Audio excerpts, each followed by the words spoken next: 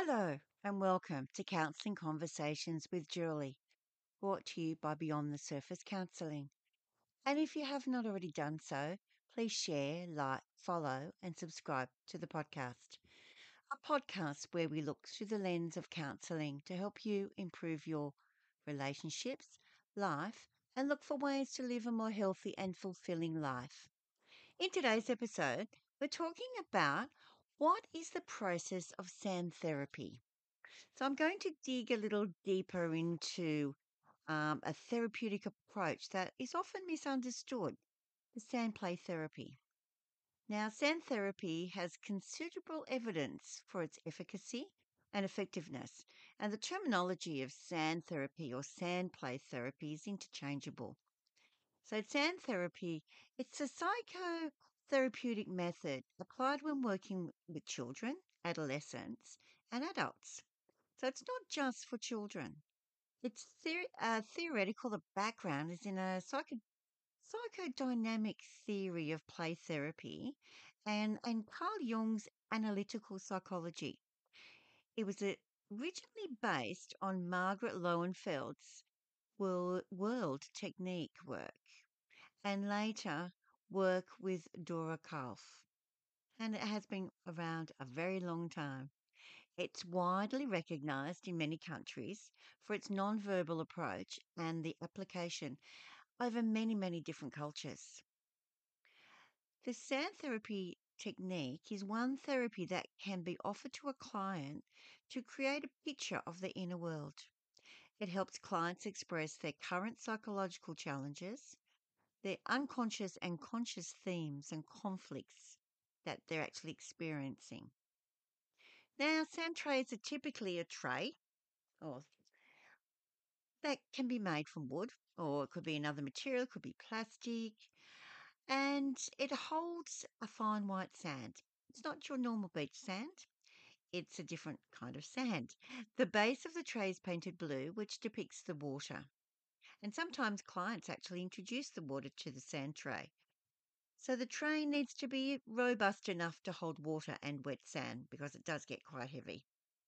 A wide variety of miniature play figures and small objects are offered to a client to create their spontaneous creation in the sand tray. Clients spontaneously select the miniature play figures that appeal to them. Sometimes through this process and the miniature selection, the client often comments, "I don't know why I chose that one." Now, this sounds very simplistic from my description. However, the client's manipulation of the sand, the selection of the miniature and objects, and the creation of the picture are guided by our conscious and unconscious thoughts.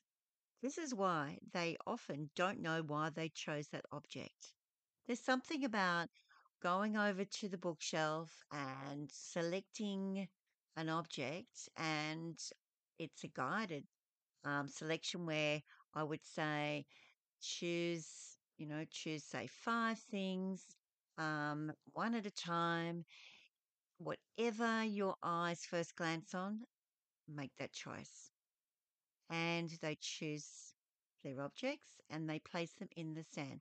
However, which way they like, they can rearrange. If they need more objects, that's what they go and do, choose some more. It's all done very quietly in a very held safe space.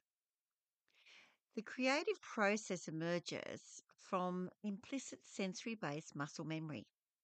So that's why they don't know why they're choosing these actual pieces.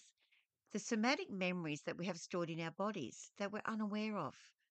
Now, as Basil van der Kolk famously wrote in his book, The Body Keeps the Score, in particular for trauma survivors, our bodies remember. Often the client needs to say little about their creation in the sand, as the creative process is the therapeutic benefit. If the client wishes an exploration of the picture in the sand, it can be explored verbally. And often verbal exploration comes later in the therapeutic journey with the therapist. Now, the sand tray is a powerful tool in helping clients process often unspoken challenges and trauma in their current or early childhood lives. I've actually observed children's sand tray creations resemble a battlefield. However, that is how their inner world feels to them at that time. This is their internal processing being played out in the sand tray, the emotional and often chaotic life that they may be experiencing. I've also observed an adult sand tray creation that they created, and it was their story of abuse and trauma from their own childhood. Another adult sand tray creation depicted a small figure of a person buried in the sand with another person on their shoulders. The client had no idea what it meant, but their somatic response was very evident. They burst into tears, they were shaking, and they verbalized their fear. With a gentle verbal exploration, the client relived a childhood memory. Now, this was 25 years previous. That during a family holiday, they and a few cousins had gone swimming. The client was younger than their cousins, and an older, larger cousin had pushed them under the water and stood on their shoulders, trapping them under the water. During the sand therapy session, the client felt the water. It was a body sensation, the sensation of not being able to breathe, the fear, and the helplessness. Their body remembered the trauma. Fortunately, their mother was on the bank of the river and noticed her child was missing. She rescued her non breathing child from the water. Obviously, the child survived because they came to see me as an adult. My client, they had no conscious recollection of this trauma that they had experienced as a child. They only knew they grew fearful around water, but had no idea why. This story demonstrates that trauma memories are stored implicitly as sensory based experiences.